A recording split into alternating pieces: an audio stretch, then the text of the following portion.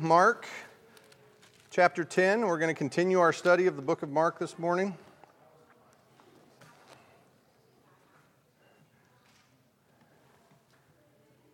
And let's go to the Lord and ask Him to bless our time together. Dear Heavenly Father, we just thank You for gathering us this morning. Thank You that we still live in a country where we can do that openly. And Lord, I just pray for churches across America this morning that Your word would be heard. I pray that we would understand this portion that we have this morning that You have for us as we study it. And Lord, as we meet openly, we pray for those around the world who cannot do that, who have to meet underground because it's illegal or extremely dangerous to meet openly. And I just pray for them as well. And I thank You, Lord, that they are so invested in following You that they are continuing to take that risk. Lord, I pray that as we learn this morning about following You, that we would be complete in our dedication to You as well. That we would follow You as You have called us to in Your word. Lord, if there's anybody in here that does not know You this morning, I pray that they get questions answered. And if they get to the end of a service and it's still wonder, I pray that they would reach out to a friend or a family member who can explain to You the gospel. And I pray that Your Holy Spirit would draw them and that they would enter into a relationship with You. For those of us, Lord, who are in that relationship with You, I just pray that it would be growing deeper each and every day. Not just in our knowledge of Your word, but in our doing of Your word. Let us never be just hearers, Lord, but let us be doers. Let us live for You in obedience. Thank You for this body of Christ that You've placed us in. Thank You for our brothers and sisters. Help us to love each other well as we love You. And it's in Jesus' name I pray. Amen. So Mark chapter 10, continuing in our study of here. As I studied this passage this week, I really had to kind of ask myself, so I'm going to ask you, how do I define success? How do you define success? You know, as good red-blooded Americans, we often get very wrapped up around success. And we oftentimes tie success to material things. So it's good to ponder, how do you define success? Trophies or awards? Those are good things. Career accolades, promotions, family stability, having the most toys. You know, life is short. He with the most toys wins. You subscribe to that mentality? How about the number of followers on social media? The number of likes you got on your last post? For those of us who are parents, does the answer to that question change when you think about your children? How do you define your children's success? What do you want your children to grow up? When would you consider them as being successful?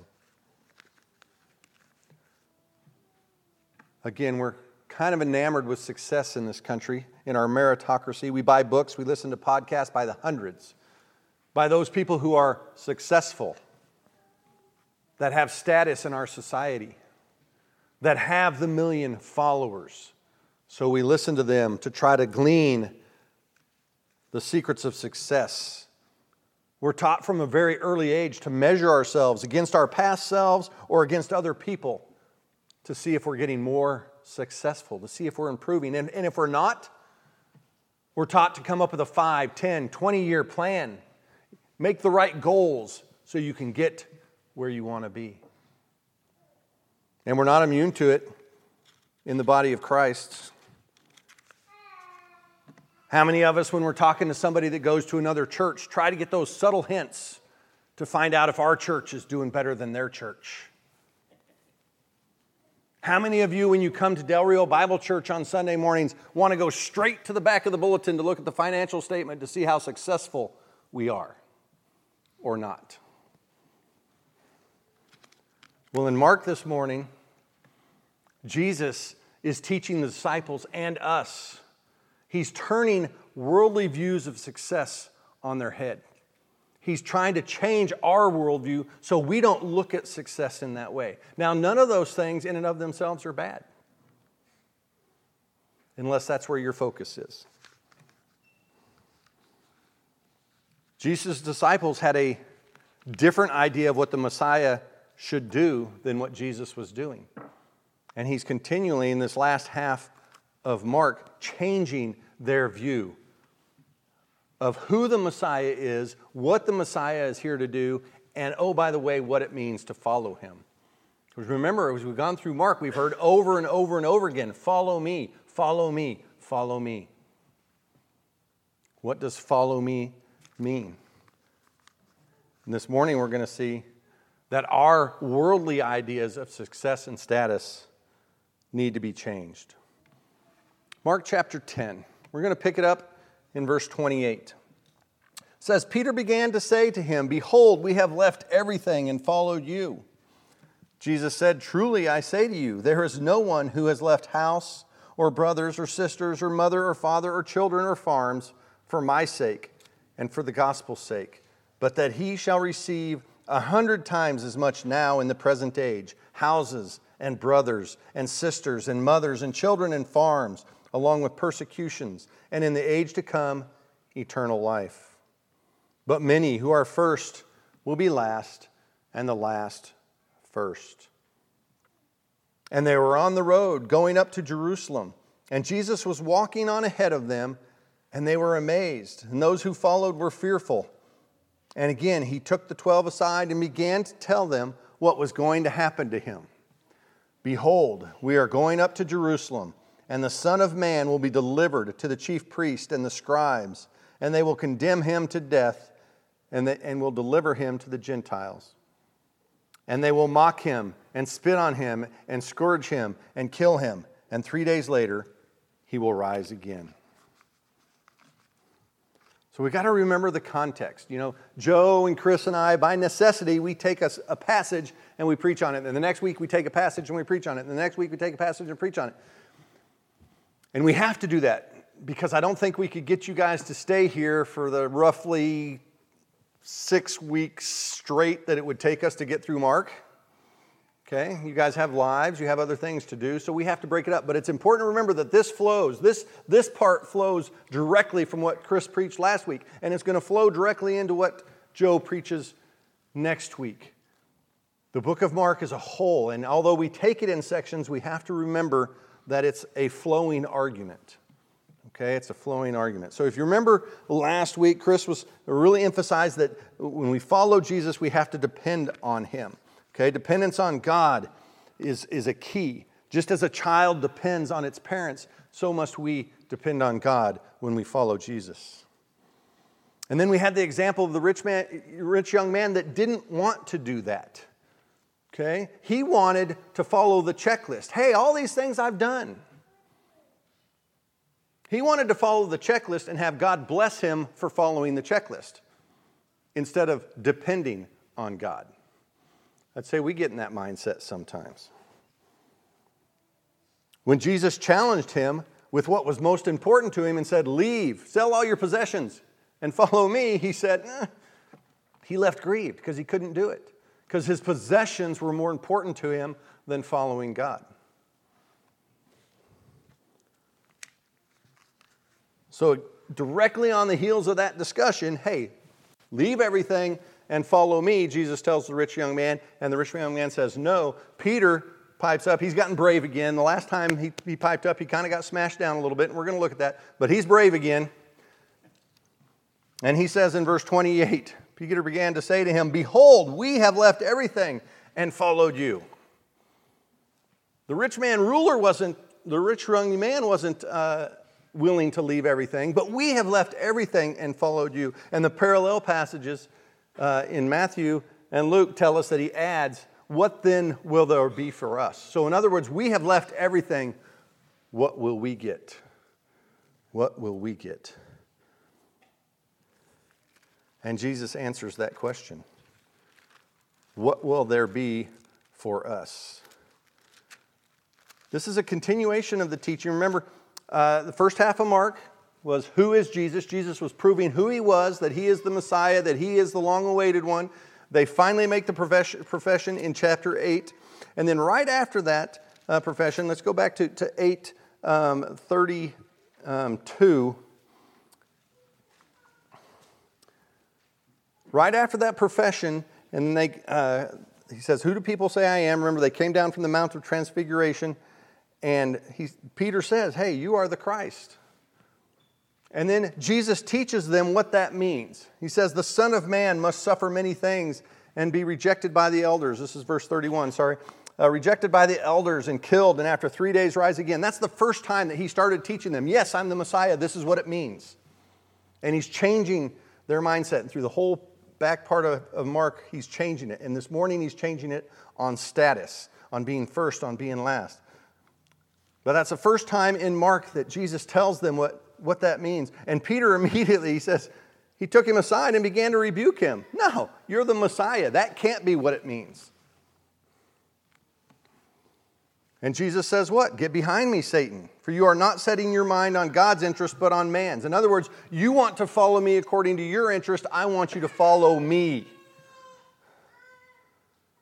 And he goes on and he summons the multitude and his disciples in verse 34 and says, if anyone wishes to come after me, let him deny himself, take up his cross and follow me. For whoever wishes to save his life shall lose it, but whoever loses his life for my sake and the gospel's shall save it. For what does it profit a man to gain the whole world and forfeit his soul? For what shall a man give in exchange for his soul? For whoever is ashamed of me and my words in this adulterous and sinful generation, the Son of Man will also be ashamed of him when he comes in the glory of his Father with the holy angels. So 8:31, Jesus started teaching them. This is a continuation of that teaching. A continuation of that teaching. What does it mean to follow Jesus? And Peter rightly says, we've left everything to follow you. We've left everything to follow you. We have done what the rich young man was unwilling to do. And Jesus is going to teach them that with Jesus, you always get more than you give up. Again, with Jesus, you always get more than you give up. We've left everything for you.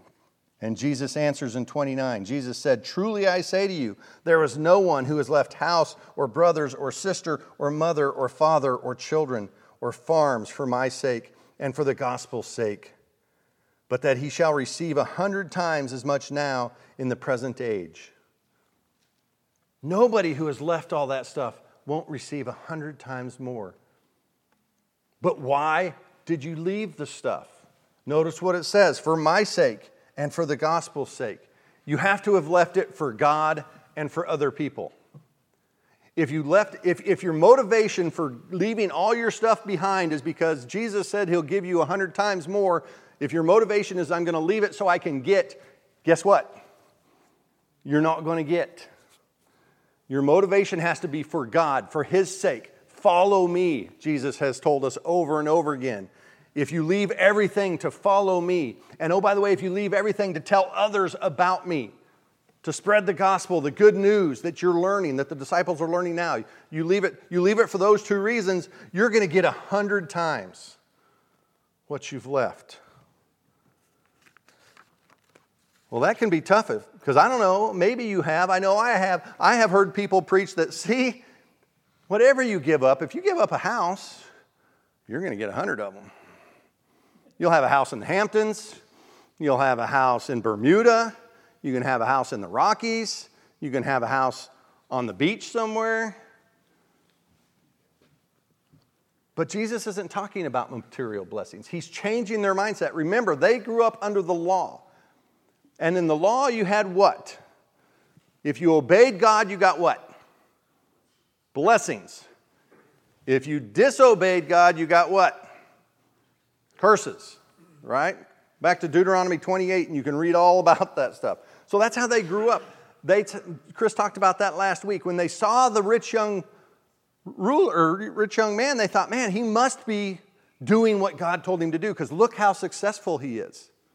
We see people that have more material success than we may, and we go, man, if I could just do what they're doing, I could get that. They must be doing it right. And Jesus is turning that on their head. Because we love to be over here. We love to go, hey, if I just do the right thing, God's going to bless me. He's going to bless me with material stuff. He's going to bless me with this. And this other person in my church, they've got more than I do, so they must be doing the right thing. We love to be over here and say, God, I'm going to do the right thing. Bless me, bless me, bless me. But how many of us want to stand over here? And every time you disobey God, get curses. Not many of us want to stand up and be on this side. We only want to be on that side without ever thinking that when we disobey God, we'll be over here. And guess what? We all disobey God. Fortunately, that's not the system we're under, and that's what Jesus is doing to the disciples. He's changing their mindset. He's turning it on their head and showing them. So if he doesn't mean material blessing, what does he mean? Well, a passage we've already studied is very helpful to that. If we go back to Mark chapter 3, 31 through 35, we see much the same language. And remember, this is when Jesus is there, and his mother, it's 31, it says, his mother and his brothers arrived, and standing outside, they sent word to him and called him. And a multitude was sitting around him, and they said to him, behold, your mother and your brothers are outside looking for you. And answering them, he said, who are my mother and my brothers? And looking about on those who were sitting around him, he said, behold, my mother and my brothers. For whoever does the will of God, he is my brother and sister and mother. So Jesus is saying, you may give up everything for me. And we don't see that a lot in America, okay? Because we're still in a country where if you tell your parents that you're following Jesus, they're probably not going to disown you, okay? There are parts of the world where that is exactly what happens, okay? And throughout history, that has happened. So we have a hard time seeing that here. But Jesus is saying, if you follow me, because you have to give up everything. I want you to give up everything to follow me. When you do that, you're going to get 100 times more. You're going to become part of the body of Christ. And look at all the brothers and sisters and mothers that you have just in this room. And those of you who are in the military or the Border Patrol or whatever and have moved around a lot, you understand this. Because as a Christian, when you get to some place and you don't know anybody and you go to church, you have a whole bunch of people saying, hey, welcome, great to have you here. And you tell them your needs, and they try to, hey, do you need a place to stay? Do you need a car to borrow? Do you need whatever? We take care of each other. We're called to take care of each other. So you've experienced that. So that's what Jesus is saying. Hey, you're going to be part of the body of Christ, and you're going to have all these mothers, brothers, sisters. You're going to have access to other homes, to other land. Because guess what? The disciples were traveling around, and were they working everywhere they went? No, their work was to spread the gospel and to learn from Jesus. They were being supported from other people. They were being supported from other people. So truly I say to you, there is no one who has left house or brothers or sisters or mother or father or children or farms for my sake and for the gospel's sake, but that he shall receive 100 times as much now in the present age, houses and brothers and sisters and mothers, and children and farms, along with persecutions, and in the age to come, eternal life. We get to be part of the body of Christ, so we gain way more than we could ever give up, because with Jesus, you always get more than you have to give up. I want us to notice a couple of things here, though. There's something on the list of things we gain, there's something that's not on the list of things we gain that was on the list of things we gave up. Okay?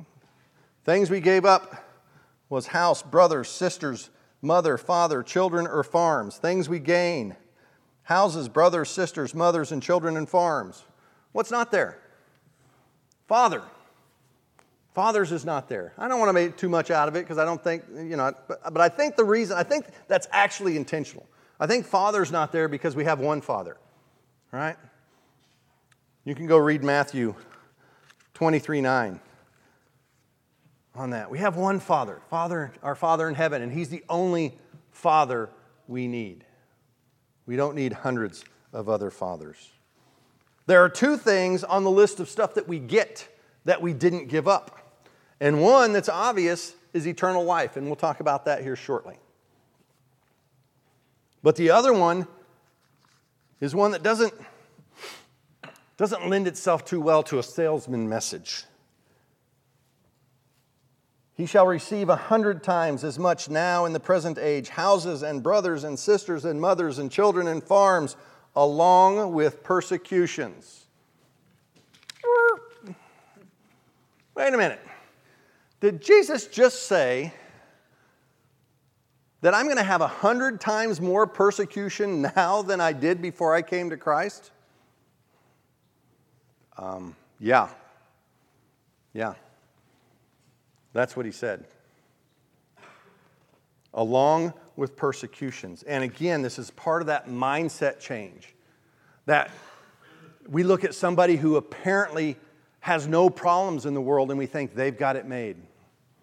And we look at somebody who's struggling and we think, wow, they're the lowly. The one who hasn't made, they have status, they have everything. The person who's struggling and going through difficult times, they must really be doing something wrong. On a very personal note, when Jan and I were much younger and struggling with infertility, I actually had a person come up to me and say, I think God may be cursing you because you're not in obedience to Him.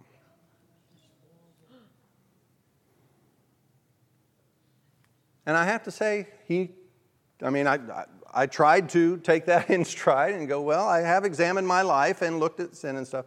But we will have trials just for following Jesus. We do have trials for bad things that we do, but we will have trials just for following Jesus.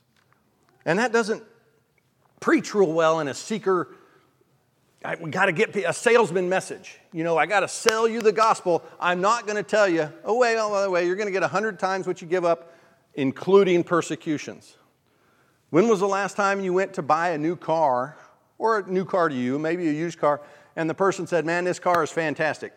It is, man, it's got leather seats, it's heated, it's cooled, it gets great gas mileage, it's got electric windows up and down, it's got videos for your kids, it's got all that stuff. And by the way, it's also going to cost you a bundle more than what the sticker price says. Because it's going to cost you this much in insurance, and it's going to cost you this much in upkeep. And you're going to be spending money on it all the time, and it's a Jaguar, so it's going to be in the shop constantly. That doesn't sell real well, so they don't go on that side of it. But Jesus is being very honest with us. Hey, what you get is always better than what you give up with me, but you are going to get persecution. And that's a consistent teaching through the New Testament. God tells us many times that one of the things we get for following Him are persecutions, sufferings, trials. And that's a gargantuan mindset change, not just for the first century Jews, but for the 21st century Americans. You mean I'm going to have troubles? How on earth am I going to tell anybody about the gospel if I have to tell them that it's going to be hard? Can't I just say if they accept Jesus, everything will be fine? Their whole life will be better and perfect? That's a much better message than if you accept Jesus, you're going to have sufferings. You're going to have trials. But that's exactly what He tells us. There's only one. Philippians 1 is a great passage that tells us, for to you it has been granted for Christ's sake, not only to believe in Him, but also to suffer for His sake. Man, it's been granted to us. It's been given to us to believe in Him and also to suffer for His sake. God spends a lot of time in the New Testament trying to change our thoughts about persecutions and how bad they are. 1 Peter 4, if you can turn to 1 Peter 4, 12 through 19. And if you don't get there, don't worry, I will read it. Starting in verse 12 says, "Beloved, do not be surprised at the fiery ordeal among you, which comes upon you for your testing, as though some strange thing were happening to you." Don't be surprised. But Peter emphasizes the key principle regarding suffering for Christ as he goes on, and that's rejoice in our suffering. He says in 13, "But to the degree that you share the sufferings of Christ, keep on rejoicing, so that also at the revelation of his glory you may rejoice with exultation. If you are reviled for the name of Christ, you are blessed because the Spirit of God rests on you." Again, if you are reviled for the name of Christ, not for misbehaving, but for the name of Christ. 15, he says, "Make sure that none of you suffers as a murderer or a thief or an evildoer or a troublesome meddler. But if anyone suffers as a Christian, he is not to be ashamed, but is to glorify God in his name." It's a tough thing to wrap our brains around, but we need to. Jesus tells us in Mark that we'll get 100 times. You've left everything for me to follow me. And you'll get 100 times what you left, including persecutions. Jesus told us in John 16:33, "These things I have spoken to you, that in me you may have peace." He wants us to have peace, not because things are easy. He says, "In the world you will have tribulation, but take courage. I have overcome the world." Becoming a Christian doesn't make your life easy. Jesus never tells us that it will. As a matter of fact, it may make your life more difficult, but it's still better. It still makes your life better. And the only reason why we can say better, because if you talk to somebody who's a non-believer, they say, "How is your life better? Look at all these material possessions I've accumulated. What have you got?" They don't understand that following God, Paul had way more joy following God in what he was doing after he came to Christ than he did in all the persecuting that he was doing before. And we're going to look at that here in a little bit. Story in Acts chapter 5, you can look at it later, always amazes me and makes me think about myself and really look inward every time I read it. It's the story of when the disciples, the apostles, remember they were speaking in the name of Christ, and they got taken before the Sanhedrin and told, "Don't speak in that name anymore." And they left and they said, "We'll let you be the judge. Is it better for us to follow God or follow you?" And they go out and they're preaching Jesus in the temple again. And then they get taken before the Sanhedrin again, and then they're flogged and released. Flogged, people. Not spanked, flogged and released. And they leave all mopey. This Christian thing isn't working out for us very well. I guess we're going to have to find another line of work, something else to do, because we obviously can't speak in that name anymore. Anybody familiar with your Bible? Is that what they did? No. They left rejoicing that they were considered worthy enough to suffer for Christ's name. I don't know about you, but every time I read that, I'm going, "Okay, God, I've got some work to do. Because if I'm getting flogged, I'm going to have a hard time rejoicing that I'm worthy to suffer in Christ's name." But people, that's where the Bible tells us we've got to get to. That's where we should be. That's what it means to follow Jesus, to give up everything and follow Him. We get way more back than we give up, including persecutions. Then Jesus makes a comment. He says, "Many who are first will be last." This is back in Mark 10:31. "But many who are first will be last, and the last first." And he doesn't really expand anymore on it there. He's going to, in next week's passage, Joe's going to get more a specific application of that. He's going to expand more on it because the disciples just don't get it. But I think if you look in the context, because it seems like maybe it's a little out of place, but in the context of what we're looking at today and what we've studied, what he's saying is those who have all the status and are considered first are going to be last. And the last are first. Why is that? Because the other thing that wasn't in the list that we gave up, but isn't the thing that in the list that we gain, was what? Eternal life in the age to come. Those who have all the status in this life and all the success by worldly standards, if they don't know Jesus, they got nothing. They're last. Those who suffer in this world, those who don't have all the worldly success because they're following Jesus in the age to come are going to be first. In the age to come are going to be first. Again, he turns our thoughts of success and status completely upside down.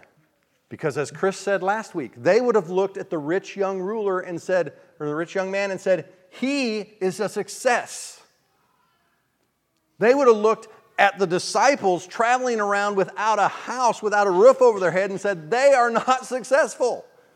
And Jesus is turning it upside down. He's saying, no, they're following me. They're successful. He's not following me. That isn't success.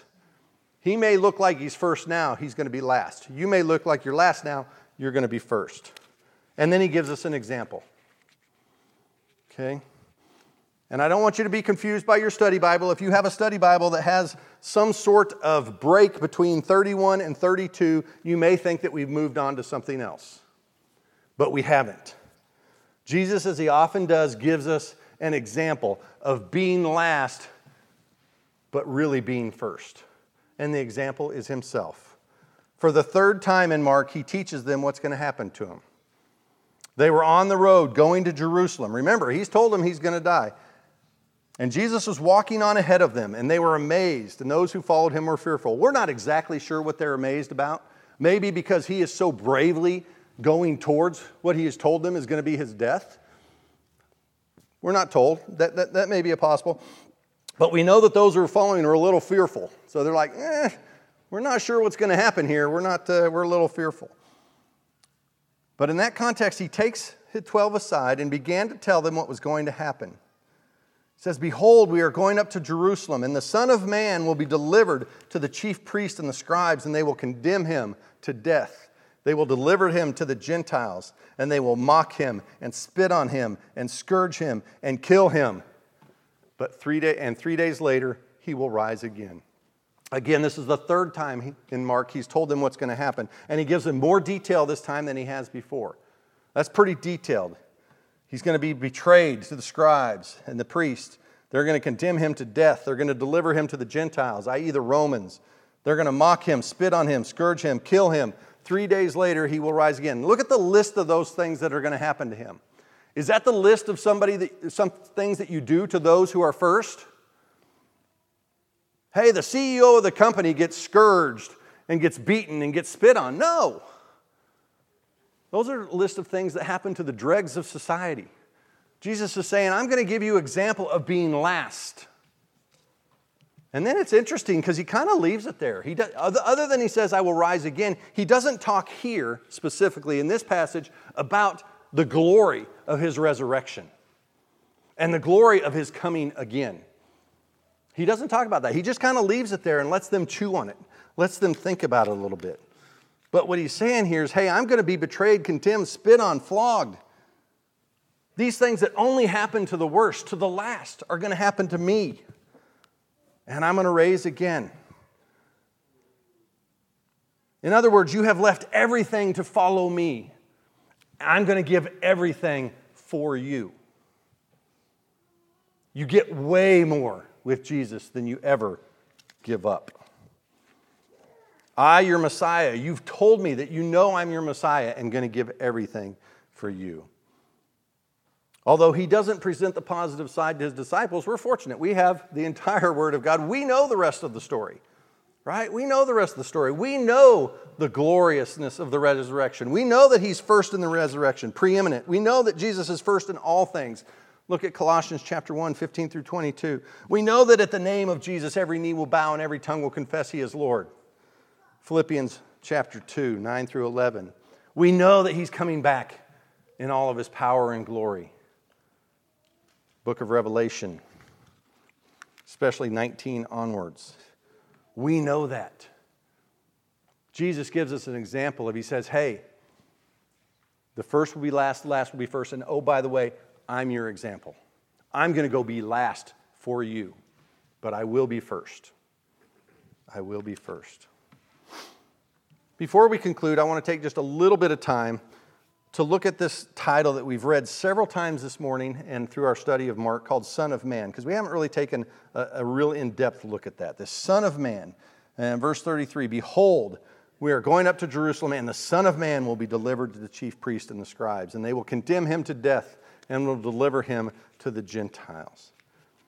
It's one of Jesus' favorite terms for himself, Son of Man. It's used 88 times in the New Testament. All but 5 of those are Jesus speaking of himself.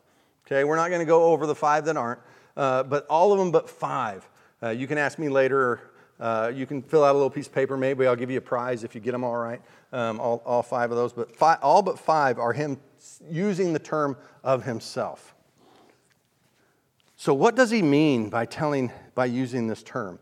And I want to say many teachers, many preachers, many people will tell you that what he means, what he's claiming, is he's claiming deity. Okay, Son of Man, that title is a claim to deity. It's a claim to be God. And that's mostly based on passages like Matthew 26, 63 to 66, and we'll get there shortly.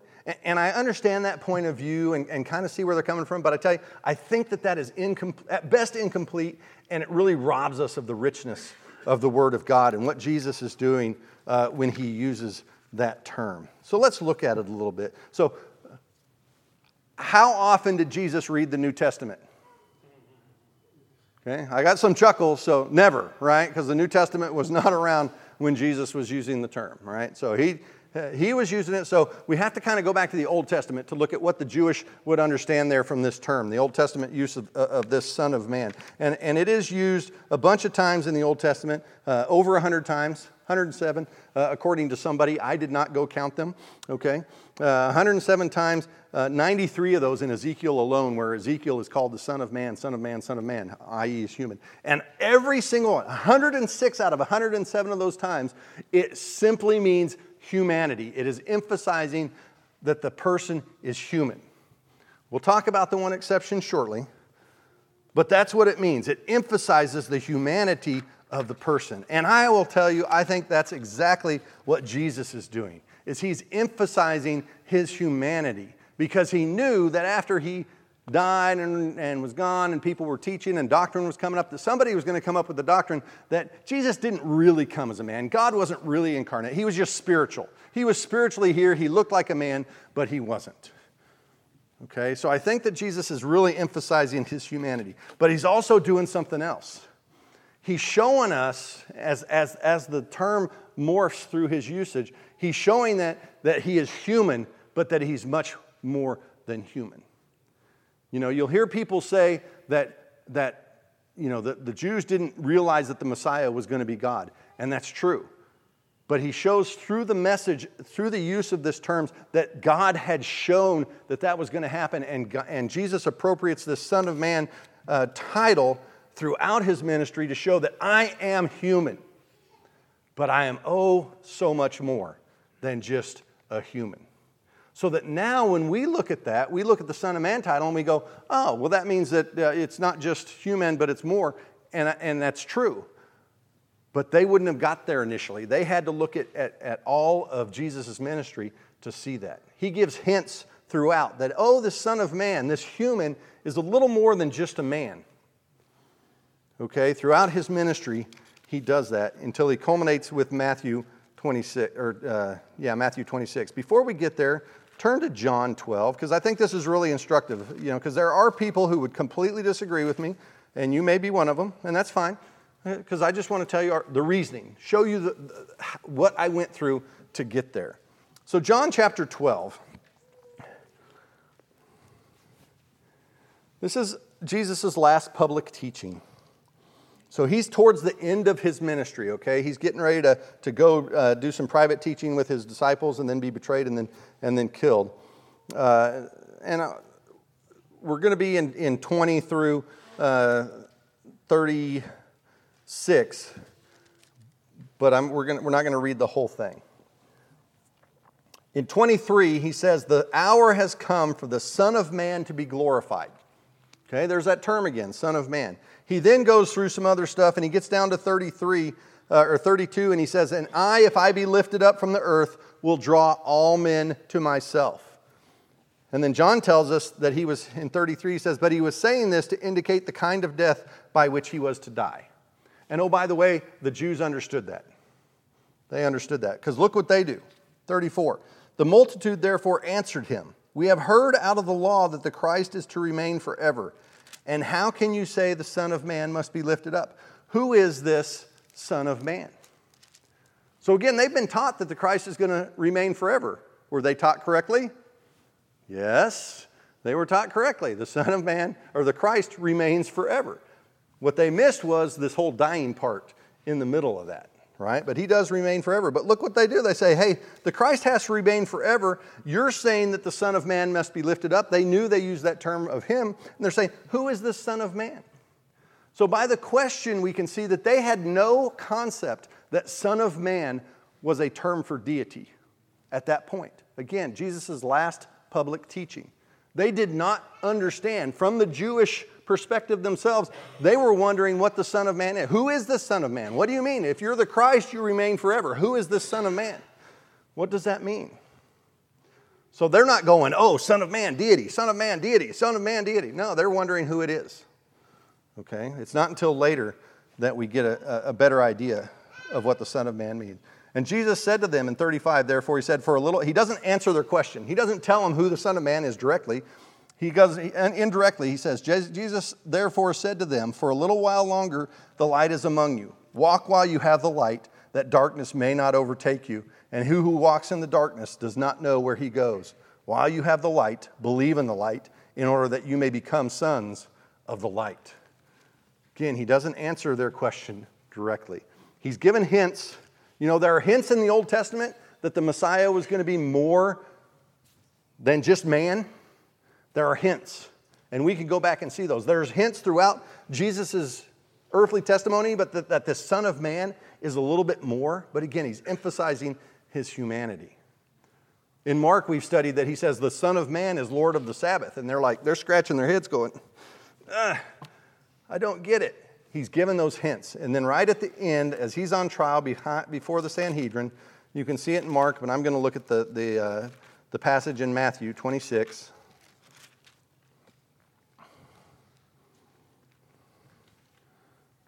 Get there. 26:63. Well, let's go back to 62. And the high priest stood up and said, do you make no answer? What is this that these men are testifying against you? But Jesus kept silent.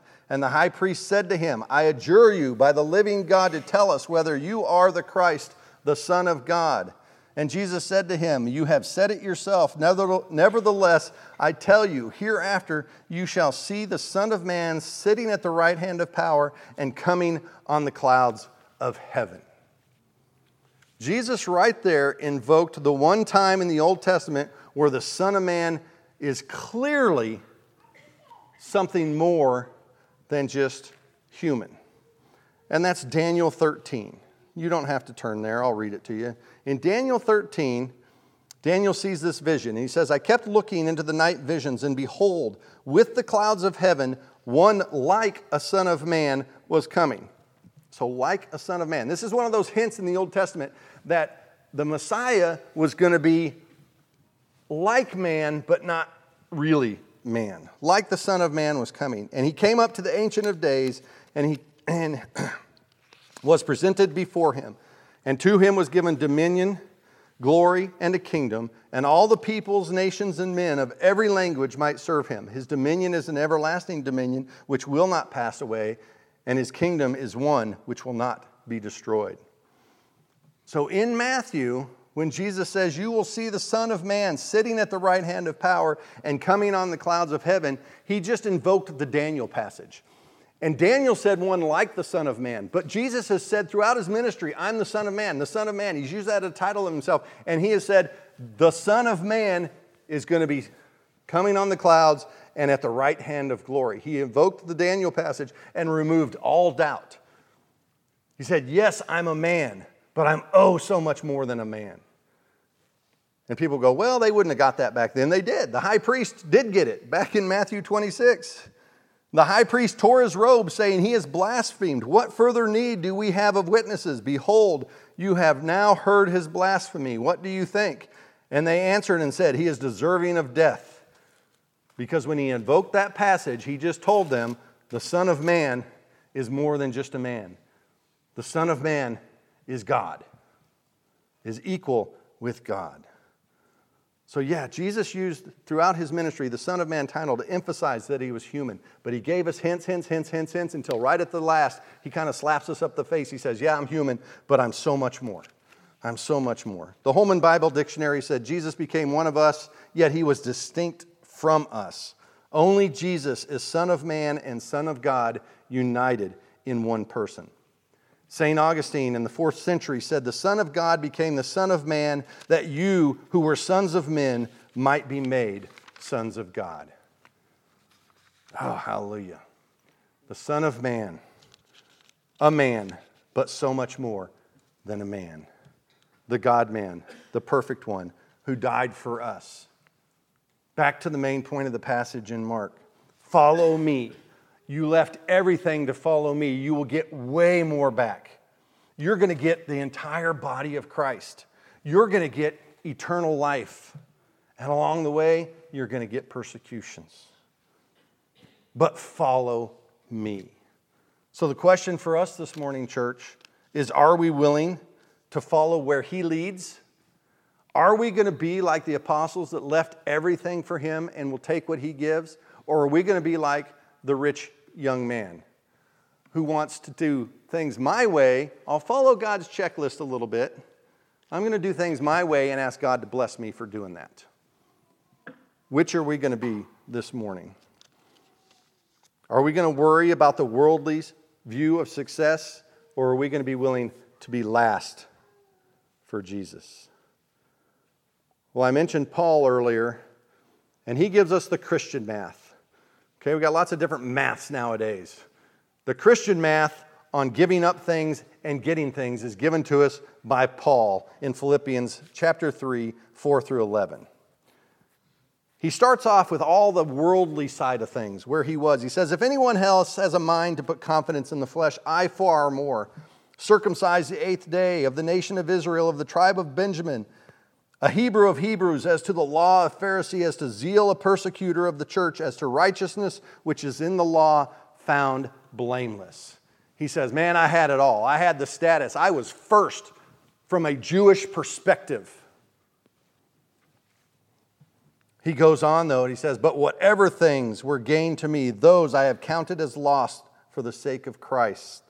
More than that, I count all things to be lost in view of the surpassing value of knowing Jesus Christ my Lord, for whom I have suffered the loss of all things, and count them but rubbish, so that I may gain Christ, and may be found in him, not having a righteousness of my own derived from the law, but that which is through faith in Christ, the righteousness which comes from God on the basis of faith, that I may know him and the power of his resurrection and the fellowship of his sufferings, being conformed to his death, in order that I may attain to the resurrection from the dead. Paul says, I had it all. I was at the pinnacle. I was first, but I became last. And everything that I gave up to become last means nothing to me compared to Christ. Church, I hope we're in the same place. And if we're not, I hope we're getting there. Let's pray. Oh, dear Heavenly Father, we just thank you for your word. And Lord, it challenges us. It pokes us. It pushes us out of our comfort zones. But Lord, I pray that we, your people, would be those who want to follow where you lead. Not that we would want to get you to bless us where we want to go. Not that we would want to conform you to what our culture says, but that we would follow where you are leading. Lord, and we know we cannot do that on our own. We know that it is only through the strength that you give us, through the indwelling of your Holy Spirit, that we even have a chance. Lord, you died on that cross and you took us from the kingdom of darkness and gave us an inheritance as your sons, as your daughters. We thank you for that. And we ask that you empower us to walk in a manner worthy of what you've done. Not to earn it, but because we love you. In Jesus' name I pray. Amen.